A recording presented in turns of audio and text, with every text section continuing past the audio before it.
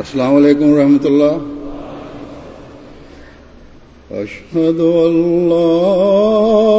الہ الا اللہ وحدہ لا شریک لہ واشہد ان محمدا عبدہ ورسولہ. اما بعد فاعوذ باللہ من الشیطان الرجیم. بسم اللہ الرحمن الرحیم. الحمد للہ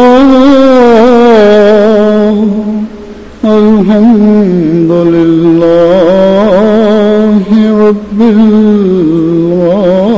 العالمین الرحمن الرحیم مالک یوم الدین.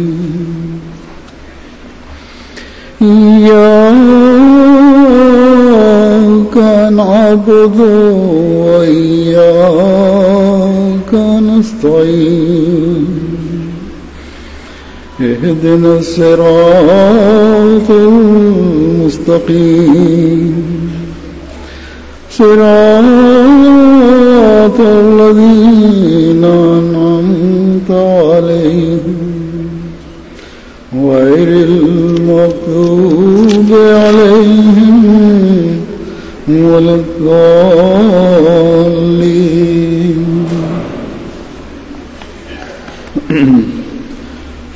گزشتہ دنوں پاکستان میں لاہور میں احمدیوں پر جو حالات گزرے ہیں، جس ظالمانہ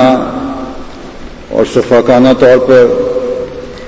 افراد جماعت کو جمعہ کے دوران شہید کیا گیا ہے، 17-18 سال کے نوجوان سے لے کر 92-93 سال کے بوڑھے تک کے خون کو سفاکی کی بدترین مثالیں قائم کرتے ہوئے بہایا گیا، اور قانون نافذ کرنے والوں نے اپنی کسی مصلحت کے تحت اس خون کو بہنے دیا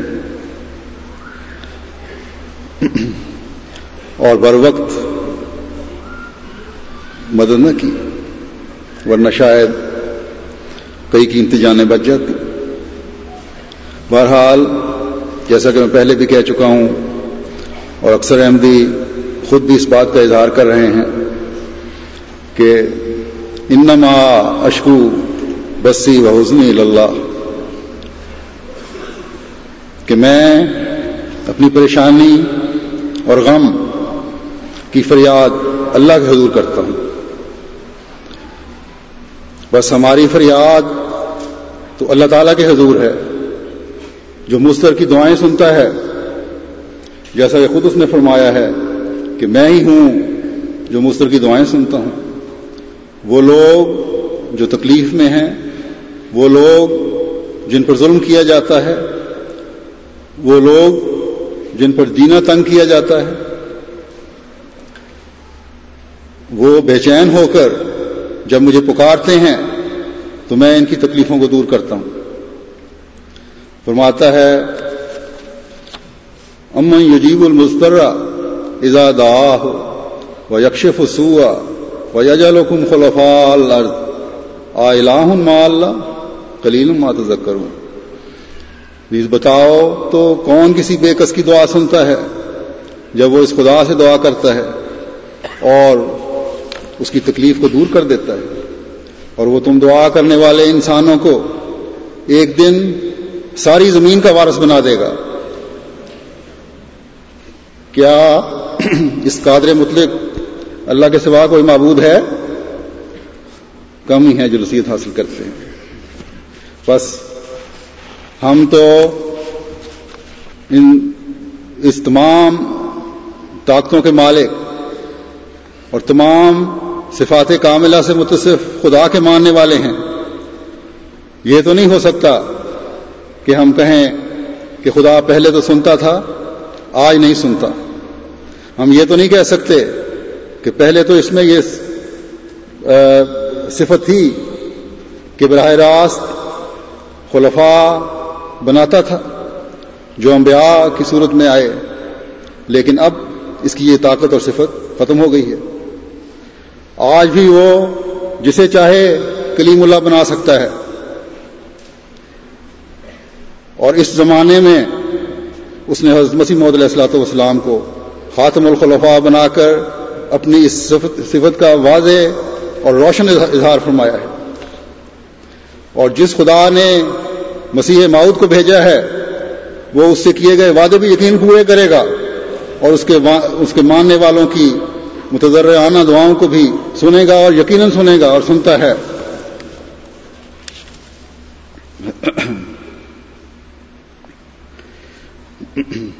حضرت مسیح موعود علیہ الصلوۃ والسلام فرماتے ہیں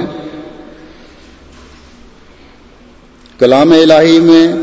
لفظ مصدر سے مراد وہ ضرور یافتہ مراد ہیں جو محض ابتلاء کے طور پر ضرور یافتہ ہوں، نہ سزا کے طور پر. اللہ تعالیٰ کی فعلی شہادتوں اور قبولیت دعا کے نظارے دیکھتے ہوئے ہم اس بات پر اللہ وجل بصیرت قائم ہیں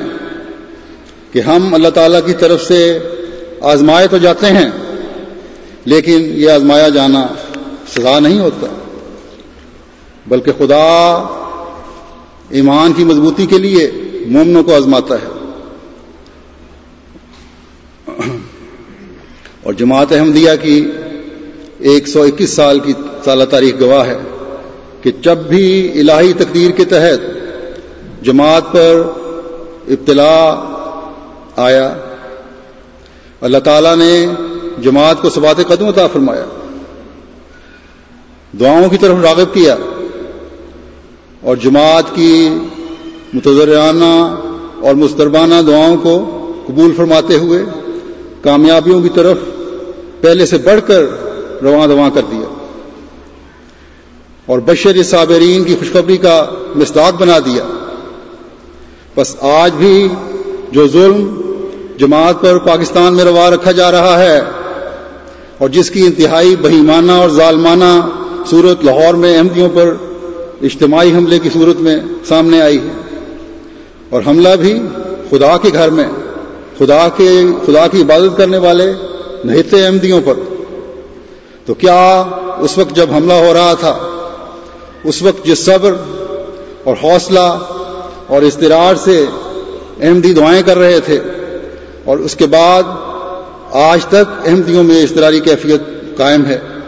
اور دعاؤں میں مصروف ہیں، تو کیا خدا تعالی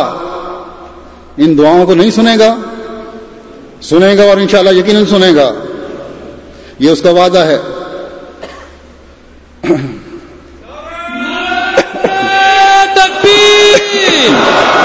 نعرہ تکبیر! اسلام احمدیہ حضرت محمد مصطفیٰ غلام احمد کی خلافت احمدیہ حضرت امیر المومنین نعرہ تکبیر! یہ ظلم جو خدا کے نام پر خدا والوں سے روا رکھا گیا اور رکھا جا رہا ہے، کیا اس بات پر خدا کی غیرت جوش نہیں دکھائے گی اور یقیناً دکھائے گی؟ احمدیوں کو کیوں ظلم کا نشانہ بنایا جا رہا ہے؟ صرف اس بات پر ہی یہ ظلم ہو رہا ہے کہ تم لا الہ الا اللہ محمد رسول اللہ کے حقیقی معنی کو چھوڑ کر ان معنوں کی پیروی کرو جن سے اللہ اور اس کے رسول کی تحقیر اور توہین ہوتی ہے. احمدی اپنی گردنیں تو کٹوا سکتے ہیں، لیکن کبھی اللہ اور رسول کے نام کی تحقیر اور توہین برداشت نہیں کر سکتے.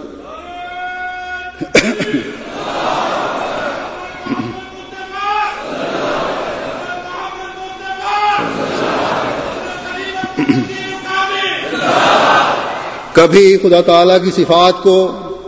محدود نہیں کر سکتے، کبھی حضرت محمد رسول اللہ صلی اللہ علیہ وسلم کے مقام افضل الرسل اور خاتم النبیین پر آنچ نہیں آنے دے سکتے۔ ہم کہتے ہیں لا الہ الا اللہ کا مطلب ہے کہ ہمارا خدا ازل سے معبود حقیقی ہے اور ہمیشہ رہے گا۔ ہم کہتے ہیں ہمارے معبود حقیقی کی تمام صفات کا اظہار جیسے پہلے ہوتا تھا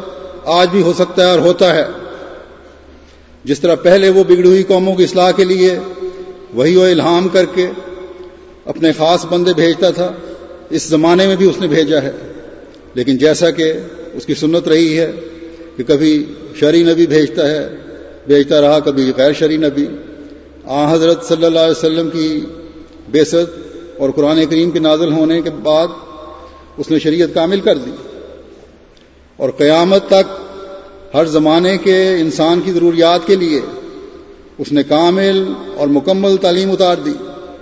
لیکن اس کامل تعلیم کے سمجھنے کے لیے حضرت صلی اللہ علیہ وسلم کی حقیقی پیروی کرنے والے سے اب بھی اللہ تعالیٰ مکالمہ مخاطبہ کر کے اسے نبوت کے مقام تک پہنچا سکتا ہے، اور حضرت مسیح موعود علیہ الصلوۃ والسلام کو اس نے پہنچایا، اس نے یہ مقام عطا فرمایا تاکہ اس تعلیم کو جو حضرت صلی اللہ علیہ وسلم پر اتری مرور زمانہ کے ساتھ دنیا بھول رہی تھی، دوبارہ دنیا پر روشن کرے، تاکہ دنیا کو بتائے کہ لا الہ الا اللہ صرف زبانی اعلان نہیں ہے، بلکہ ہمارا معبود وہ اللہ ہے جو آج بھی ان صفات کا جامع ہے جیسا ہمیشہ سے تھا۔ وہ آج بھی دین کا درد رکھنے والوں اور اللہ تعالیٰ کی وحدانیت کو قائم کرنے کی خواہش رکھنے والوں کی دعاؤں کو سنتے ہوئے ایسے شخص کو بھیج سکتا ہے اور بھیجا ہے جو معبود حقیقی اور واحد و یگانہ خدا کی پہچان دنیا کو کروائے۔ پس اگر ہم منہ سے تو کہیں کہ لا الہ الا اللہ اور اس کی عبادت کرنے سے ہماری وہ دعا بھی قبول نہ ہو جو اللہ تعالیٰ کے دین کی سربلندی کے لیے ہم کر رہے ہیں، وہ دعا بھی قبول نہ ہو جو ایک خدا کی حکومت دنیا میں قائم کرنے کے لیے ہم کر رہے ہیں، ہم پکار کر کہیں کہ اے خدا تیرے آخری کامل دین کے ماننے والوں کی حالت بھی بگڑ گئی ہے، کوئی مسیحا بھیج جو پھر سے انہیں معبود حقیقی قدموں میں ڈالتے ہوئے عباد الرحمن بنا دے۔ لیکن خدا کہے کہ بے شک میں معبود حقیقی ہوں، لیکن نعوذ باللہ تمہاری اس دعا کو میں نہیں سن سکتا۔ آج بھی یہ غیر احمدی مسلمان چلا کر کہہ رہے ہیں کہ اسلام کی کشتی کو سنبھالنے کے لیے خلافت کا نظام ہونا ضروری ہے، لیکن جس خاتم الخلفاء کو حضرت صلی اللہ علیہ وسلم کے عشق و محبت میں سرشار کر کے خدا تعالیٰ نے بھیجا ہے، اس کے بارے میں کہتے ہیں کہ نہیں، اب ایسا شخص خدا تعالیٰ نہیں بھیج سکتا۔ بس ہم تو لا الہ الا اللہ کا یہ ادراک رکھتے ہیں کہ جب ہم نے کہا کہ اللہ کے سوا کوئی معبود نہیں اور اس کی عبادت کی، اس کے سامنے جھکے، تو اس نے کہا کہ لا الہ الا اللہ قائم کرنے کے لیے اس زمانے میں نے تمہاری تضرعات کو سنتے ہوئے رسول اللہ صلی اللہ علیہ وسلم کی عاشق صادق کو بھیج دیا ہے، جاؤ اور اس کے مددگار بن کر لا الہ الا اللہ کو دنیا میں پھیلا دو اور ہر قسم کے شرک کو دنیا سے مٹانے کے لیے اس کی مدد کرو۔ تکبیر! حضرت محمد مصطفیٰ غلام احمد کی خلافت احمدیہ۔ لیکن ہمارے مخالفین کو یہ برداشت نہیں ہے، وہ کہتے ہیں کہ تم ہماری طرح منہ سے تو بے شک لا الہ الا اللہ کہو، منہ سے تو بے شک کہو کہ اللہ تعالیٰ کے سوا کوئی معبود نہیں ہے، لیکن یہ نہ کہو کہ وہ آج بھی ہماری دعاؤں کو سنتے ہوئے کوئی مسلح، کوئی مسیحا، کوئی نبی دنیا میں بھیج سکتا ہے۔ اے مخالفین احمدیت، غور سے سن لو کہ ایسی محدود طاقتوں والا خدا تمہارا معبود تو ہو سکتا ہے، ہمارا نہیں۔ ہمارا واحد و یگانہ معبود حقیقی تو وہ ہے جو تمام صفات کا حامل ہے، تمام طاقتوں کا مالک ہے، اور ایسے خدا کو ہم کبھی نہیں چھوڑ سکتے، کبھی نہیں چھوڑ سکتے اور کبھی نہیں چھوڑ سکتے۔ تکبیر، نعرہ تکبیر، نعرہ تکبیر۔ خواہ ہماری گردنیں کٹ جائیں، پھر تم کہتے ہو کہ ہم اس بات سے انکار کر دیں کہ محمد اللہ کے خاص رسول ہیں۔ وہ رسول ہیں جن کی رسالت کا اقرار کرنا اللہ تعالیٰ کی وحدانیت اور معبود حقیقی ہونے کے اقرار کے ساتھ ضروری ہے۔ اس کے بغیر اب تا قیامت خدا تعالیٰ کا قرب پانا ممکن نہیں۔ اس اقرار کے بغیر اب تا قیامت دعاؤں کی قبولیت کی معراج حاصل کرنا ممکن نہیں۔ اللہ تعالیٰ انہی کی زیادہ سنتا ہے جو اس کے پیارے ہیں، اور اس قبولیت کے لیے جو نسخہ ہمیں قرآن کریم میں حضرت صلی اللہ علیہ وسلم سے اعلان کروا کر اللہ تعالیٰ نے عطا فرمایا ہے وہ یہ ہے کہ ان کنتم تحبون اللہ فاتبعونی یحببکم اللہ، کہ اگر تم اللہ سے محبت رکھتے ہو تو میری اتباع کرو، وہ تم سے محبت کرے گا۔ بس ہم تو اللہ تعالیٰ کی محبت کا جب دعویٰ کرتے ہیں تو یہ ہو نہیں سکتا کہ محمد رسول اللہ صلی اللہ علیہ وسلم کے مقام کو نہ سمجھیں اور آپ کی کامل پیروی کرنے کے لیے اپنے آپ کو تیار نہ پائیں۔ حضرت مسیح موعود علیہ الصلوۃ والسلام کو جب یہ مسیحیت اور امامت زمانہ کا مقام ملا تو یہ اس کامل پیروی اور محبت کا نتیجہ ہی ہے جو آپ علیہ السلام کو اپنے آقا کی کامل پیروی اور محبت کے نتیجہ میں ملا یہ مقام۔ چنانچہ آپ کو جو نظارہ دکھایا گیا اس مقام کے عطا ہونے سے پہلے، اس میں فرشتوں نے یہی کہہ کر تو آپ کی طرف اشارہ کیا تھا کہ ھذا رجل یحب رسول اللہ، یعنی یہ وہ شخص ہے جو رسول اللہ سے محبت رکھتا ہے۔ آپ نے اس کی وضاحت فرمائی کہ اس مقام کی سب سے بڑی شرط رسول اللہ صلی اللہ علیہ وسلم سے محبت ہے، اور فرشتوں نے اعلان کیا کہ یہ سب سے زیادہ، یہ محبت کا جذبہ سب سے زیادہ اس شخص میں پایا جاتا ہے۔ بس یہ وہ مقام ہے جو محمد رسول اللہ صلی اللہ علیہ وسلم کے صحیح اور حقیقی ادراک کی وجہ سے حضرت مسیح موعود علیہ الصلوۃ والسلام کو عطا ہوا اور آپ کی وساطت سے ہمیں عطا ہوا۔ آپ خود ایک جگہ فرماتے ہیں، سو میں نے خدا کے فضل سے نہ اپنے کسی ہنر سے اس نعمت سے کامل حصہ پایا ہے جو مجھ سے پہلے نبیوں اور رسولوں اور خدا کے برگزیدوں کو دی گئی تھی، اور میرے لیے اس نعمت کا پانا ممکن نہ تھا اگر میں اپنے سید و مولا فخر الانبیاء اور خیر الورا حضرت محمد مصطفیٰ صلی اللہ علیہ وسلم کی راہوں کی پیروی نہ کرتا۔ تکبیر، حضرت محمد مصطفیٰ، حضرت خاتم الانبیاء، محسن انسانیت، رحمت للعالمین، عاشق رسول غلام احمد کی، عاشق رسول غلام احمد کی۔ آپ فرماتے ہیں، سو میں نے جو کچھ پایا اس پیروی سے پایا، اور میں اپنے سچے اور کامل علم سے جانتا ہوں کہ کوئی انسان بجز پیروی اس نبی صلی اللہ علیہ وسلم کے خدا تک نہیں پہنچ سکتا اور نہ معرفت کاملہ کا حصہ پا سکتا ہے۔ بس ہم نے اس زمانے کے امام جسے خدا تعالی نے مسیح و مہدی بنا کر بھیجا ہے، اس مسیح و مہدی سے محمد رسول اللہ صلی اللہ علیہ وسلم کا یہ عرفان حاصل کیا ہے کہ آپ کی کامل پیروی سے، آپ سے عشق و محبت کے حقیقی اظہار اور عمل سے اللہ تعالیٰ اپنے بندوں کو منعم علیہ گروہ میں شامل کرتا ہے، جن کے بارے میں خدا تعالیٰ نے فرمایا ہے کہ انعم اللہ علیہم، جن پر اللہ تعالیٰ نے انعام کیا، اور اللہ تعالیٰ کے اس انعام کی وجہ سے من النبیین و صدیقین و شہداء و صالحین، یعنی نبیوں، صدیقوں، شہداء اور صالحین کے مقام کے سے حصہ پانے والے بن گئے وہ لوگ۔ بس ہمارا تو یہ ایمان ہے کہ محمد رسول اللہ صلی اللہ علیہ وسلم کا صحیح ادراک رکھنے والوں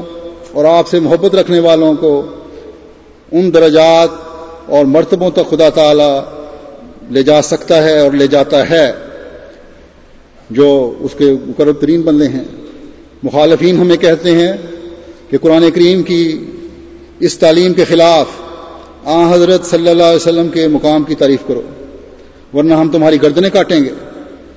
ہماری تعریف کے مطابق لا الہ الا اللہ پر عمل کرنے کے لیے تیار ہو تو ٹھیک، ورنہ مرنے کے لیے تیار ہو جاؤ۔ ہماری تعریف کے مطابق محمد رسول اللہ صلی اللہ علیہ وسلم کی تعریف کو سمجھنے کے لیے تیار ہو تو ٹھیک، ورنہ اپنی جان سے ہاتھ دھونے کے لیے تیار ہو جاؤ۔ ہم اپنے مخالفین سے کہتے ہیں کہ ہمیں اس کلمے کی قسم جو قیامت کے دن ہمارے اور تمہارے درمیان فیصلہ کر کے بتائے گا کہ لا الہ الا اللہ محمد رسول اللہ سے حقیقی وفا کرنے والے ہم ہیں کہ تم۔ تکبیر! اسلام احمدیہ حضرت ختم الانبیاء محسن انسانیت رحمت للعالمین عاشق رسول غلام احمد کی، عاشق رسول غلام احمد کی خلافت احمدیہ، نعرہ تکبیر! اس دنیا میں اپنی عارضی طاقت اور حکومتوں کی پشت پناہی کے زوم میں تم جو ظلم اور صفاقی ہم سے روا رکھ سکتے ہو رکھ لو، لیکن ہم خدا کو حاضر ناظر جان کر یہ اعلان کرتے ہیں کہ اس کلمے کا یہی حقیقی فہم و ادراک آئندہ ہمیشہ کی زندگی میں جنت کی خوشخبریاں دیتا ہے۔ اس کلمے سے ہی ختم نبوت کا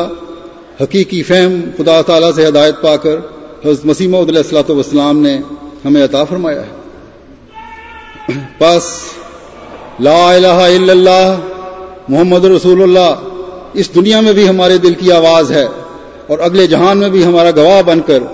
دشمن کے گریبانوں کو پکڑے گا انشاءاللہ۔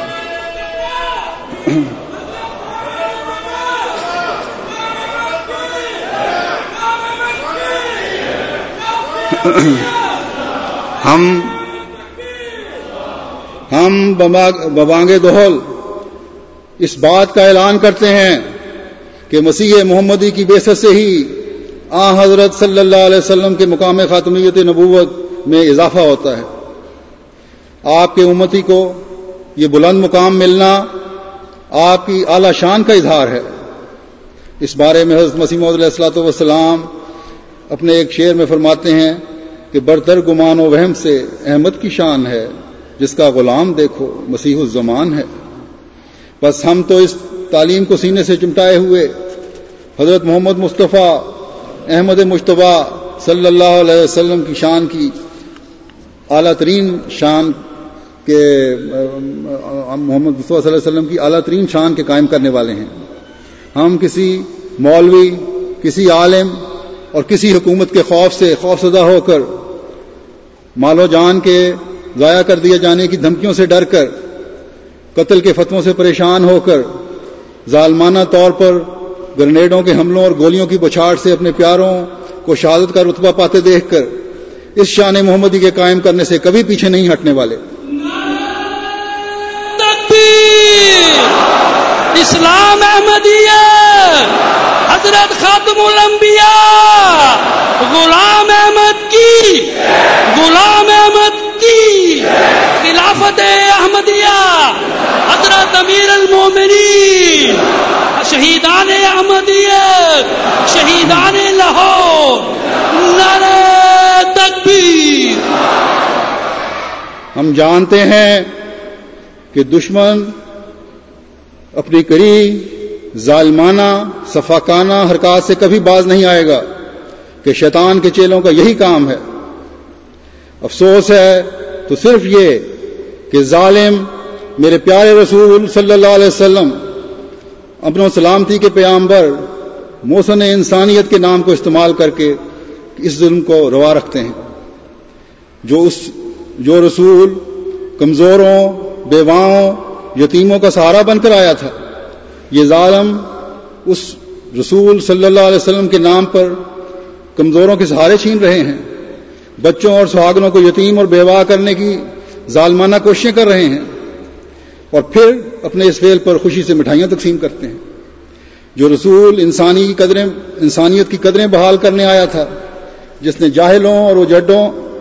کو انسان اور باخدا انسان بنایا تھا، یہ ظالم اس رسول کے نام پر انسانیت کی معمولی قدروں کو بھی پامال کرتے چلے جا رہے ہیں۔ اے ظالموں، خدا کے لیے میرے پیارے رسول صلی اللہ علیہ وسلم کے نام پر کو بدنام نہ کرو۔ اگر تم اپنی ظالمانہ حرکات سے، اپنی بد فطرتی کی وجہ سے باز نہیں آ سکتے تو نہ آؤ، اگر تم اپنے ظلم و بربریت کی مثالیں قائم کرنے سے نہیں رک سکتے تو نہ رکو، اگر تم احمدیوں پر ظلم و تعدی کا بازار گرم کرنا چاہتے ہو تو بے شک کرو اور کرتے چلے جاؤ۔ اس بارے میں اگر تم کسی حکومت کی اشیر بات لینا چاہتے ہو اور اس وجہ سے یہ کام کر رہے ہو تو بے شک کرو، لیکن میرے پیارے رسول صلی اللہ علیہ وسلم کے نام پر یہ مذموم حرکات نہ کرو۔ تکبیر! حضرت خاتم الانبیاء، محسن انسانیت،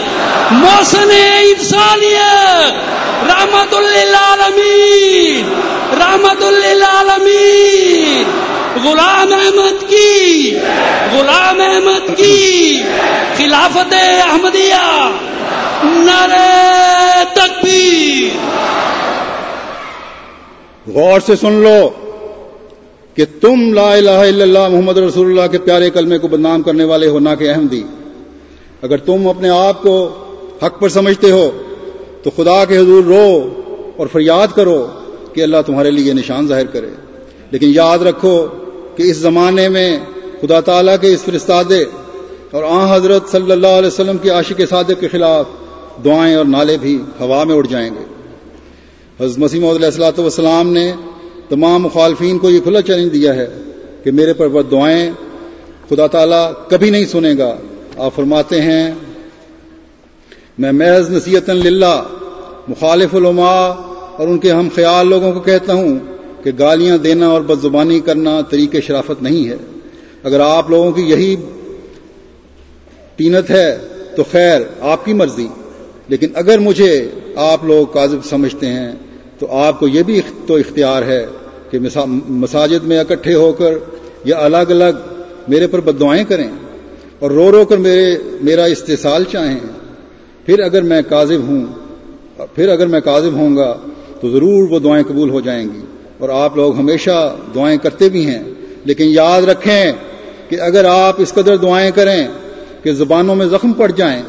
اور اس قدر رو رو کر سجدوں میں گریں کہ ناک ہس جائیں اور آنسوؤں سے آنکھوں کے حلقے گل جائیں اور پلکیں جھڑ جائیں اور کثرت گریہ و زاری سے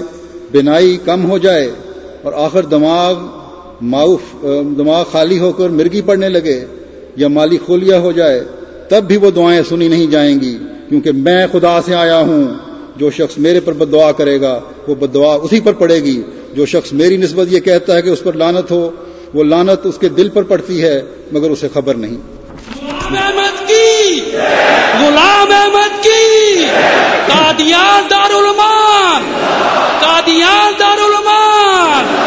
نعرہ تکبیر! آپ فرماتے ہیں، میری روح میں وہی سچائی ہے جو ابراہیم علیہ السلام کو دی گئی تھی۔ مجھے خدا سے ابراہیمی نسبت ہے، کوئی میرے بھید کو نہیں جانتا مگر میرا خدا۔ مخالف لوگ اب بس اپنے تئیں تباہ کر رہے ہیں، میں وہ پودا نہیں ہوں کہ ان کے ہاتھ سے اکھڑ سکوں۔ اگر ان کے پہلے اور ان کے پچھلے اور ان کے زندے اور ان کے مردے تمام جمع ہو جائیں اور میرے مارنے کے لیے دعائیں کریں تو میرا خدا ان تمام دعاؤں کو لعنت کی شکل بنا کر ان کے منہ پر مارے گا۔ دیکھو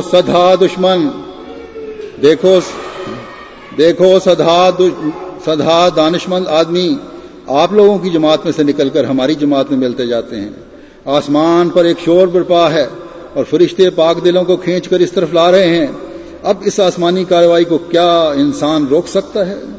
بھلا اگر کچھ طاقت ہے تو روکو۔ وہ تمام مکر و فریب جو نبیوں کے مخالف کرتے رہے ہیں وہ سب کرو اور کوئی تدبیر اٹھا نہ رکھو۔ ناخنوں تک زور لگاؤ، اتنی بد دعائیں کرو کہ موت تک پہنچ جاؤ، پھر دیکھو کہ کیا بگاڑ سکتے ہو۔ خدا کے آسمانی نشان بارش کی طرح برس رہے ہیں، مگر بدقسمت انسان دور سے اعتراض کرتے ہیں۔ جن دلوں پر مہرے ہیں ان کا ہم کیا علاج کریں؟ اے خدا تو اس امت پر رحم کر۔ نعرہ تکبیر! اسلام احمدیہ حضرت خاتم الانبیاء حضرت محمد مصطفیٰ غلام احمد کی خلافت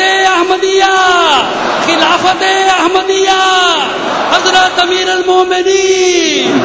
نعرہ تکبیر! مخالفین احمدیت اور دشمنان احمدیت کے ظالمانہ فعل اس بات کا ثبوت ہیں کہ وہ دعاؤں سے اور دلائل سے تو جماعت احمدیہ کا مقابلہ نہیں کر سکتے۔ انبیاء کے مخالفین کا رویہ اپناتے ہوئے طاقت اور حکومت سے مقابلہ کریں، بس جس حکومت اور طاقت کا تمہیں زوم ہے اس کا استعمال بھی کر لو، بلکہ گزشتہ 121 سال سے کر رہے ہو۔ کیا اس مخالفت سے احمدیت کے قدم رکے ہیں؟ احمدیت تو ہر جہت اور ہر سو پھیلتی چلی جا رہی ہے۔ ہر مخالفت کے بعد سعید فطرت احمدیت کی طرف متوجہ ہوتے ہیں۔ اس تازہ ظلم کے بعد بھی کئی سعید فطرت اس حوالے سے ہی احمدیت یعنی حقیقی اسلام کی آغوش میں آئے ہیں۔ لاہور کے واقعے کے بعد کافی باتیں بھی آ رہی ہیں اس واقعے کو دیکھ سن کر۔ اس واقعے کے بعد یہ فتنہ و فساد پیدا کرنے والا ٹولہ جو ہے مخالفت اور گھٹیا زبان کے استعمال میں مزید بڑا بھی ہے۔ اس کے باوجود لوگوں کی توجہ پیدا ہو رہی ہے۔ ٹی وی پروگراموں میں بغیر کسی روک ٹوک کے ان کی دریدہ دہنی کے پروگرام دکھائے جاتے ہیں، اور اگر کسی ٹی وی چینل نے احمدیوں کو وقوع کی روشنی میں حقائق پیش کرنے اور پاکستان کی تعمیر میں جماعت احمدیہ کے کردار کے بارے میں روشنی ڈالنے کے لیے بلانے کا اظہار کیا تو یا ملا کے خوف سے یا حکومتی ادارے کے خوف سے اس پروگرام کے کرنے کی اجازت نہیں ملی، یا خود ہی بعد میں کہہ دیا کہ ہمیں اجازت نہیں، اس لیے کہ ان کو پتہ ہے کہ قوم کی آنکھوں پر جو ان نام نہاد علماء کے غلط پروپیگنڈے نے پردہ ڈالا ہوا ہے، احمدیوں کا موقف سامنے آنے پر یہ پردہ چاک ہو جائے گا۔ جن کی احمدیوں کو گالیاں دینے اور مسیح موعود علیہ الصلوۃ والسلام کے خلاف گھٹیا زبان استعمال کرنے کی وجہ سے روزی لگی ہوئی ہے، وہ روٹی بند ہو جائے گی ان کی۔ بس یہ نفس پرست ملا ہیں جنہوں نے بدقسمتی سے پاکستانی حکومتوں کو یرغمال بنایا ہوا ہے، اور حکومتیں بھی اپنا الہ اپنا معبود ان ملاؤں کو سمجھتے ہوئے آنکھیں اور کان بند کر دیتی ہیں۔ جماعت Ahmadiyya Alamgir, Jamaat Ahmadiyya Alamgir, M T A.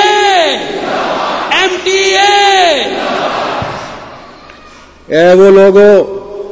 جو اپنی طاقت اور کثرت کے بل بوتے پر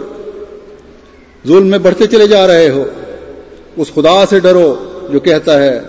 سنستدرجہم من حیث لا یعلمون، اور ہم انہیں آہستہ آہستہ ایسے راستوں سے جن کو وہ جانتے نہیں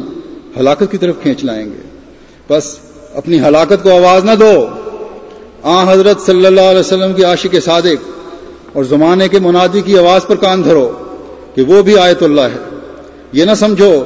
کہ تمہاری مخالفت تمہیں کوئی نقصان نہیں پہنچا سکتی۔ اللہ تعالیٰ کی طرف سے ڈھیل کو اپنی فتح پر محمول نہ کرو، یہ ڈھیل تو تمہیں خدا تعالیٰ کے قول املی لہم کہ میں انہیں ڈھیل دیتا ہوں کی وجہ سے مل رہی ہے۔ لیکن اس کے بعد کے انظاری الفاظ پر بھی ذرا غور کرو، جس میں اللہ تعالیٰ فرماتا ہے ان قیدی متین، کہ میری تدبیر بڑی مضبوط ہے۔ بس جب اللہ تعالیٰ حد سے بڑے ہوئوں کے خلاف تدبیر کرتا ہے تو وہ انسانی سوچ کے دائرے سے باہر ہے۔ ہم یہ نہیں جانتے کہ وہ کیا تدبیر ہوگی، لیکن یہ ہمیں یقین ہے کہ اللہ تعالیٰ اپنے وعدوں کو ضرور پورا کرتا ہے اور پورا کرے گا انشاءاللہ تعالیٰ۔ حضرت مسیح موعود علیہ الصلوۃ والسلام فرماتے ہیں کہ جو شخص خدا تعالیٰ کے مامور کی مخالفت کرتا ہے وہ اس کی نہیں بلکہ حقیقت میں وہ خدا کی مخالفت کرتا ہے۔ یاد رکھو خدا تعالیٰ اگرچہ سزا دینے میں دھیما ہے مگر جو لوگ اپنی شرارتوں سے باز نہیں آتے اور بجائے اس کے کہ اپنے گناہوں کا اقرار کر کے خدا تعالیٰ کے حضور جھک جائیں، الٹے خدا تعالیٰ کے رسول کو ستاتے اور دکھ دیتے ہیں، وہ آخر کار پکڑے جاتے ہیں اور ضرور پکڑے جاتے ہیں۔ بس اے احمدیو، تم اس ظلم پر پریشان نہ ہو کہ الہی جماعتوں سے یہی ہمیشہ روا رکھا گیا ہے۔ ان ظالموں کا معاملہ خدا تعالیٰ پر چھوڑو۔ جماعت احمدیہ کی ترقی، جیسا کہ میں نے کہا ہے، نہ پہلے کبھی ان واقعات سے رکی ہے، نہ آئندہ انشاءاللہ رکے گی۔ ظالموں کو اللہ تعالیٰ پکڑے گا اور ضرور پکڑے گا۔ ہمارا کام خدا تعالیٰ کے حضور جھکنا ہے اور اس کی رحمت کو جذب کرنا ہے۔ جب ہم نے یہ اعلان کیا ہے کہ ربنا اننا سمعنا منادیا ینادی للایمان، کہ اے ہمارے رب، ہم نے یقیناً ایک پکارنے والے کی آواز کو سنا جو ایمان کی طرف بلاتا تھا اور کہتا تھا ان آمنوا بربکم، کہ اپنے رب پر ایمان لاؤ، اس بات پر ایمان لاؤ کہ اللہ تعالیٰ کے علاوہ تمہارا کوئی معبود نہیں ہے، اس بات پر ایمان لاؤ کہ زمین و آسمان کا پالنے والا وہ خدا ہے جو تمام طاقتوں کا مالک ہے، اس بات پر ایمان لاؤ کہ زمین و آسمان کو پیدا کرنے والا اور اس میں موجود ہر چیز کی پیدائش اور پرورش کرنے والا وہی رب ہے، اس بات پر ایمان لاؤ کہ آن حضرت صلی اللہ علیہ وسلم افضل الرسول اور خاتم الانبیاء ہیں اور آپ پر شریعت کامل ہوئی ہے، اس بات پر ایمان لاؤ کہ قرآن کریم آخری شرعی کتاب ہے جو رب العالمین نے آن حضرت صلی اللہ علیہ وسلم پر نازل فرمائی ہے، اس بات پر ایمان لاؤ کہ فرشتے برحق ہیں اور جس طرح پہلے اپنے مفوضہ فرائض کو سر انجام دیتے تھے آج بھی سر انجام دیتے ہیں، وہی وہ الہام کرنے والے فرشتے جس طرح پہلے فعال تھے آج بھی فعال ہیں، روح القدس کی تائیدات جس طرح پہلے اللہ تعالیٰ کے فرشتوں کے ساتھ تھی آج بھی ساتھ ہیں، اس بات پر ایمان لاؤ کہ پہلے انبیاء پر بھی اللہ تعالیٰ کی طرف سے کتابیں نازل ہوئی ہیں، اس بات پر ایمان لاؤ کہ تمام رسول اللہ تعالیٰ کی طرف سے نازل ہوئے ہیں، کچھ شریعت اور کتاب لے کر اور کچھ اپنے سے پہلے انبیاء کی تعلیم کو آگے پھیلانے کے لیے، اس بات پر ایمان لاؤ کہ تمام رسول اللہ تعالیٰ کی طرف سے ہیں اور اس لحاظ سے سب برابر ہیں، اس بات پر ایمان لاؤ کہ قرآن کریم اور آن حضرت صلی اللہ علیہ وسلم کی پیشگوئی کے مطابق آخرین میں جو نبی آن حضرت صلی اللہ علیہ وسلم کی اتباع میں مبعوث ہونا تھا وہ اللہ تعالیٰ نے اپنے وعدے کے مطابق مبعوث فرما دیا ہے۔ یہ سب سننے کے بعد ہم کہتے ہیں کہ فآمنا، پس ہمیں مان لائے۔ اے عاشق رسول اور مسیح و مہدی، ہم تجھے ہی وہ منادی سمجھتے ہیں جس کے آنے کا خدا تعالیٰ نے اس زمانے میں وعدہ فرمایا تھا۔ اسلام احمدیہ، حضرت محمد مصطفیٰ، غلام احمد کی، غلام احمد کی، خلافت احمدیہ، حضرت امیر المومنین، نعرہ تکبیر۔ ہم کامل طور پر تیری اطاعت کرنے اور اس کامل شریعت کی پیروی کرنے کا عہد کرتے ہیں جو آن حضرت صلی اللہ علیہ وسلم پر اتری اور جسے اس زمانے میں دنیا میں پھیلانے کا کام خدا تعالیٰ نے اے مسیح موعود تیرے سپرد کیا ہے۔ اے اللہ مجیب الدعوات اور غفور الرحیم، ہم اپنے گناہوں کا اقرار کرتے ہوئے تجھ سے یہ دعا مانگتے ہیں کہ تا دم آخر ہمیں اس ایمان پر قائم رکھ جس کا عہد ہم نے تیرے فرستادے سے عہد بیعت کی صورت میں کیا ہے۔ ربنا فاغفر لنا ذنوبنا وکفر عنا سیئاتنا وتوفنا مع الابرار۔ اے ہمارے رب، تو ہمارے قصور معاف کر اور ہماری بدیاں ہم سے مٹا دے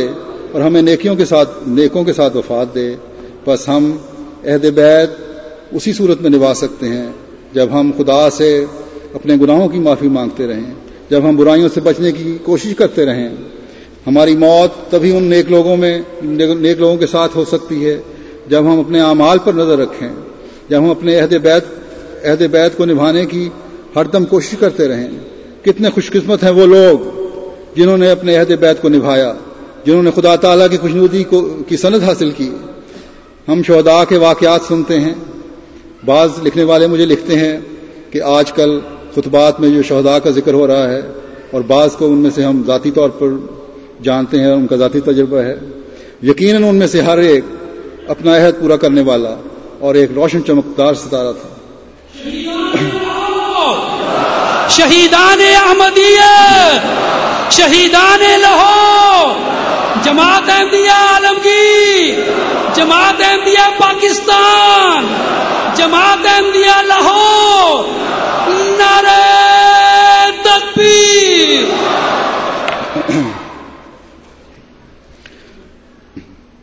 کتب ستارے یا بعض ستارے تو عرضی راستوں کی نشاندہی کرتے ہوئے رہنمائی کرتے ہیں، یہ لوگ خدا تعالیٰ کی رضا کے حصول کے راستوں کی طرف رہنمائی کرنے والے ہیں، یہ لوگ عشق و وفا کے لہلہاتے کھیتوں کی طرف ہمیں لے جانے والے ہیں۔ بس یہ لوگ ہیں جنہوں نے عہد بیعت نبھایا ہے۔ حضرت صاحبزادہ سید عبداللطیف صاحب شہید کے ذکر کے بعد ایک جگہ حضرت مسیح موعود علیہ الصلوۃ والسلام فرماتے ہیں کہ مجھے اپنی جماعت کی نسبت بہت امید بڑھ جاتی ہے،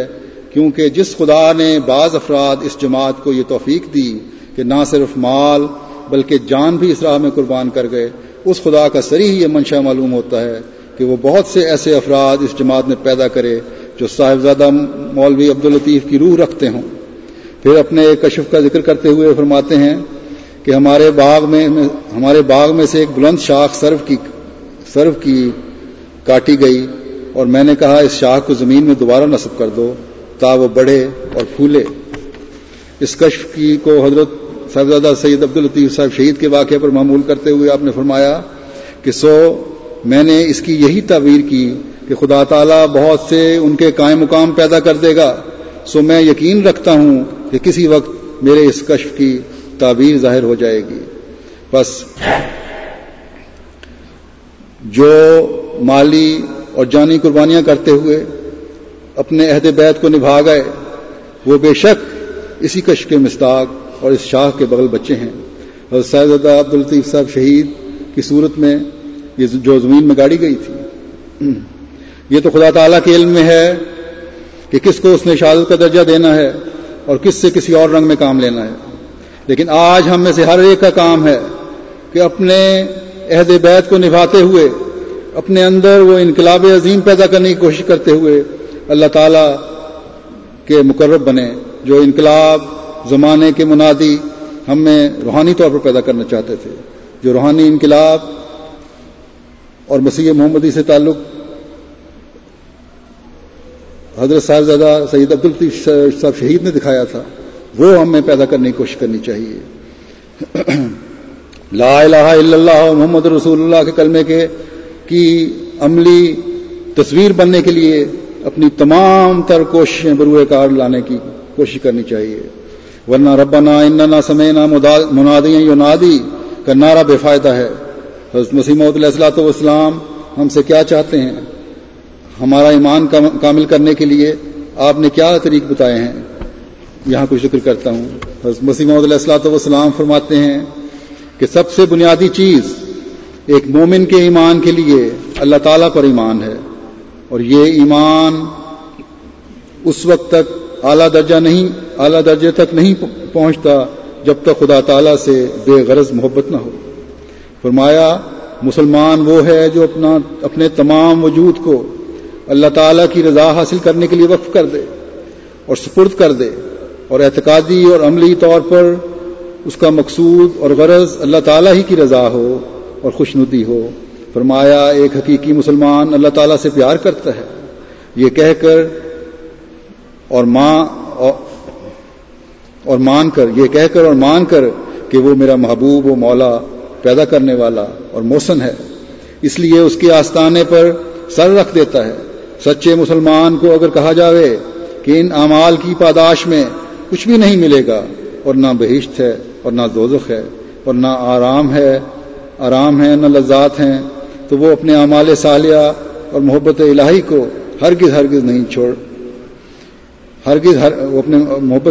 کو ہرگز چھوڑ نہیں سکتا، کیونکہ اس کی عبادات اور خدا تعالیٰ سے تعلق اور اس کی فرمانبرداری اور اطاعت میں فنا کی کسی پاداش یا اجر کی بنا اور امید پر نہیں ہے۔ پھر آپ فرماتے ہیں تمہارا فرض ہے کہ سچی توبہ کرو اور اپنی سچائی اور وفاداری سے خدا کو راضی کرو تاکہ تمہارا آفتاب غروب نہ ہو۔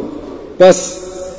مسیح محمدی کی بیعت میں آ کر جس آفتاب صداقت اور نور محمدی سے ہم احمدی فیض پا رہے ہیں، جس سے دوسرے مسلمانوں نے باوجود اس سورج کے پاس ہونے کے فائدہ نہیں اٹھایا۔ اس سورج کو ہمیشہ چمکتا اور روشن رکھنے اور فیض حاصل کرنے کے لیے خدا تعالی سے تعلق کی ضرورت ہے۔ مجھے ان دہشت گردی کے واقعات کے بعد جس کثرت سے اس مضمون کے خط آ رہے ہیں کہ ہم خدا تعالی کے قریب ہوئے ہیں اور ہمارے ایمان میں ترقی ہوئی ہے، اس تعلق میں خدا تعالی کی قربت کے مزید مدارج طے کرنے کی طرف ہر احمدی کو اب مستقل مزاجی سے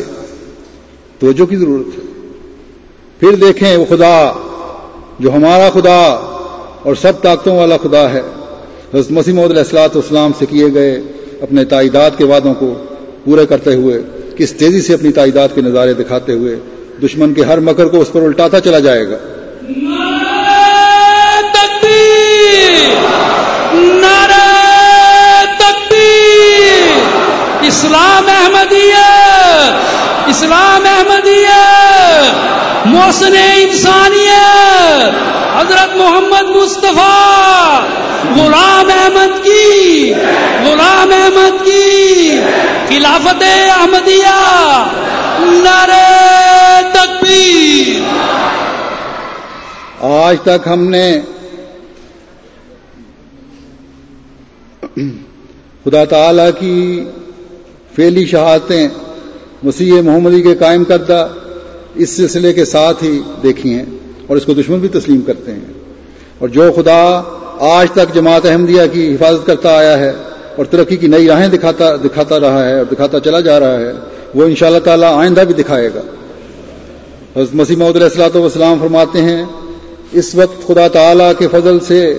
دو فریق ہیں، جس طرح ہماری جماعت شرح صدر سے اپنے آپ کو حق پر جانتی ہے، اسی طرح مخالف اپنے غلب میں ہر قسم کی بے حیائی اور جھوٹ کو جائز سمجھتے ہیں۔ شیطان نے ان کے دلوں میں جما دیا ہے کہ ہماری نسبت ہر قسم کا افتراء اور بہتان ان کے لیے جائز ہے، اور نہ صرف جائز بلکہ ثواب کا کام ہے، اور یہ بات آج بھی سچ ہے۔ مجھے کسی نے بتایا کہ لاہور میں مسجد پر حملے کے بعد ان کا کوئی عزیز ٹیکسی پر بیٹھا تو باتوں باتوں میں ڈرائیور سے اس نے کہا کیا خیال ہے، یہ ظلم نہیں ہوا جو مسجد میں احمدیوں کے فائرنگ ہوئی اور ظلم ہوا ہے؟ تو ڈرائیور نے جواب دیا کہ نہیں، یہ بلکہ بالکل ٹھیک ہوا ہے، کیونکہ اس مسجد میں، وہ مسجد تو نہیں کہتے، عبادت گاہ کہتے ہیں، اس مسجد کے اندر یہ لوگ ایک بڑا خطرناک کام کر رہے تھے جس سے تمام امت مسلمہ تباہ ہو سکتی تھی، نعوذ باللہ۔ تو یہ باتیں علم نہ رکھنے والے عوام کے دماغوں اور دلوں میں جھوٹی کہانیاں سنا کر ان نام نہاد علماء نے ہی بھری ہوئی ہیں، اور اس کے علاوہ بھی بہت کچھ، تاکہ اس کا جواز بنا کر پھر احمدیوں پر ظلم کیے جائیں۔ بہرحال حضرت مسیح موعود علیہ الصلوۃ والسلام ان کی ان باتوں کا بیان کرتے ہوئے فرماتے ہیں کہ جھوٹ سچ کی تمیز تو اب ان کو رہی نہیں، اس لیے اب ضروری ہے کہ ہم اپنی کوششوں کو ان کے مقابلے میں بالکل چھوڑ دیں، یعنی ان کے الزامات اور پر سوائیاں پیش کرنے کی ضرورت نہیں ہے، اور خدا تعالیٰ کے فیصلے پر نگاہ رکھیں، اور مقابلے کو چھوڑ دیں اور خدا تعالیٰ کے فیصلے پر نگاہ کریں۔ جس قدر وقت ان کی بےہودگیوں اور گالیوں کی طرف توجہ کرنے میں ضائع کریں، بہتر ہے کہ وہی وقت استغفار اور دعاؤں کے لیے دیں۔ آپ فرماتے ہیں کہ جس قدر وقت ان کی بےہودگیوں اور گالیوں کی طرف توجہ کرنے میں ضائع کریں، بہتر ہے کہ وہی وقت استغفار اور دعاؤں کے لیے دیں۔ ہاں، تبلیغ کرنا ہمارا کام ہے، اس لیے کہ بہت سی سعید فطرت حقیقت جاننا چاہتے ہیں، ان کی رہنمائی کی بہرحال ہم نے کرنی ہے، اور یہ دیکھ کر وہ ہمارے پاس آتے بھی ہیں خود، اس لیے وہ تو کام بھی جاری رہے گا۔ لیکن ان مولویوں کا مقابلہ کرنے کے لیے، ان کی ہر بات، ان کی ہر گالی کا جواب دینے کے لیے جو بعض لوگوں کا خیال آتا ہے کہ دیا جائے، وہ غلط ہے۔ اتنا صاحب اپنی طاقتیں ضائع کرنے کے بجائے دعاؤں اور استغفار میں اپنا وقت گزاریں۔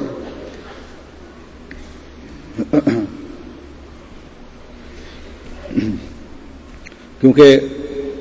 یہ دریدہ دہن علماء سو جو ہیں، ان کے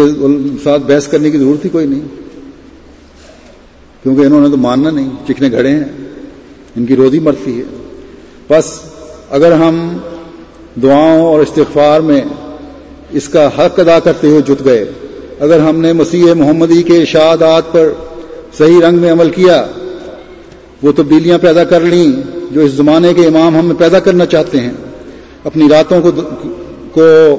دعاؤں سے سجاتے رہے، استغفار کے ساتھ خدا تعالیٰ کے حضور جھکتے رہے، تو یہ مخالفتیں اور ظلم جو در حقیقت جماعت کی بنیادوں کو کمزور کرنے کے لیے کی جا رہی ہیں، یہ جماعت کا بال بھی بیکا نہیں کر سکتی۔ ان مخالفتوں کے پھل یقیناً جماعت کی کامیابی کی صورت میں لگنے ہیں، اور ضرور لگنے ہیں اور لگ رہے ہیں، اور کوئی دنیا کی طاقت ہزار کوششوں کے باوجود بھی جماعت کو پھلنے پھولنے اور بڑھنے سے نہیں روک سکتی۔ اسلام احمدیہ،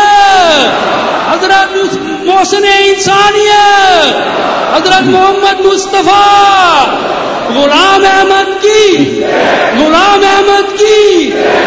نعرہ تکبیر۔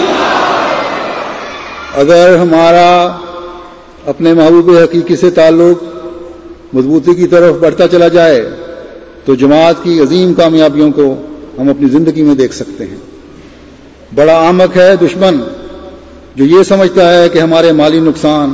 ہمیں اپنے دین سے پیچھے ہٹا دیں گے۔ بڑا کم عقل اور خوش فہم ہے ہمارا دشمن جو یہ سمجھتا ہے کہ ہمارے جانی نقصان ہمارے ایمان میں کمزوری پیدا کر دیں گے۔ ہم نے تو یہ نظارے دیکھے ہیں کہ باپ کے شہید ہونے پر اس کے 9-10 سالہ بیٹے کو ماں نے مسجد میں جمعہ پڑھنے کے لیے بھیج دیا اگلے جمعے، اور کہا کہ وہیں کھڑے ہو کر جمعہ پڑھنا ہے جہاں تمہارا باپ شہید ہوا تھا،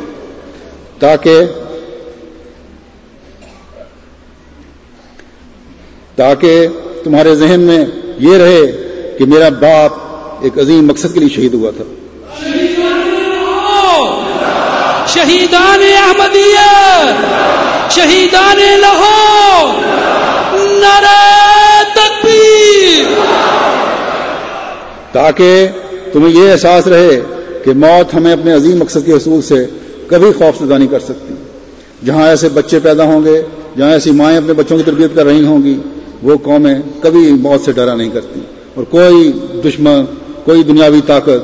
ان کی ترقی کو روک نہیں سکتا۔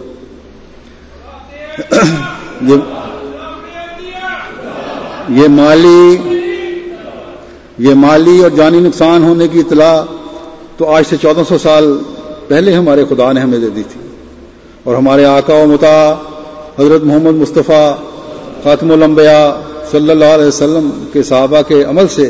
اس کی مثالیں بھی قائم فرما دی تھی۔ اور جب آخرین کو پہلوں سے جوڑا تو یہ واضح کر دیا کہ یہ مثالیں آخرین بھی قائم کریں گے، اور پھر بشر الصابرین کہہ کر آخرین کو بھی ان قربانیوں کے بدلے جنتوں اور فتوحات کی خوشخبری سنا دی۔ بس ہماری کوشش ہونی چاہیے کہ ان واقعات نے جو جماعتی قربانی کی صورت میں ہوئے، جس طرح پہلے سے بڑھ کر ہمیں خدا تعالیٰ کی طرف راغب کیا ہے، اس جذبے کو، اس ایمانی حرارت کو، اللہ تعالیٰ کے حضور اپنی آہ بکا کے عمل کو، اپنے اندر پاک تبدیلیوں کی کوششوں کو کبھی کمزور نہ ہونے دیں، کبھی کمزور نہ ہونے دیں، کبھی اپنے بھائیوں کی قربانی کو مرنے نہ دیں، جو اپنی جان کی قربانیاں دے کر ہمیں زندگی کے نئے راستے دکھا گئے۔ شہیدان لاہور، شہیدان لاہور، جماعت احمدیہ پاکستان، جماعت احمدیہ لاہور۔ اگر ہم نے اپنی سوچوں اور اپنے اپنوں کو اس نہج پر چلایا تو خدا تعالیٰ کی غیر معمولی نصرت کے نظارے بھی ہم دیکھیں گے انشاءاللہ۔ اور الا ان نصر اللہ قریب، یاد رکھو کہ اللہ کی مدد یقیناً قریب ہے، کہ جہاں فضا اور پرشوقت آواز بھی ہم سنیں گے، اور انا فتحنا لک فتحا مبینا کی خوشخبری اپنی آنکھوں سے دیکھیں گے۔ بس خدا کے حضور جھک جائیں اور اپنے خدا جو سب طاقتوں کا مالک ہے، جو مجیب الدعوات ہے، اس کے حضور اس طرح چلائیں کہ عرش کے کنگرے بھی ہلنے لگیں۔ اللہ تعالیٰ مجھے بھی اور آپ کو بھی ایسی دعاؤں کی توفیق عطا فرمائے۔ نعرہ تکبیر، نعرہ تکبیر۔ احمدیت، اسلام احمدیت، حضرت محمد مصطفیٰ، حضرت خاتم الانبیاء، محسن انسانیت، رحمت للعالمین، غلام احمد کی، غلام احمد کی خلافت احمدیہ، حضرت امیر المومنین، نعرہ تکبیر۔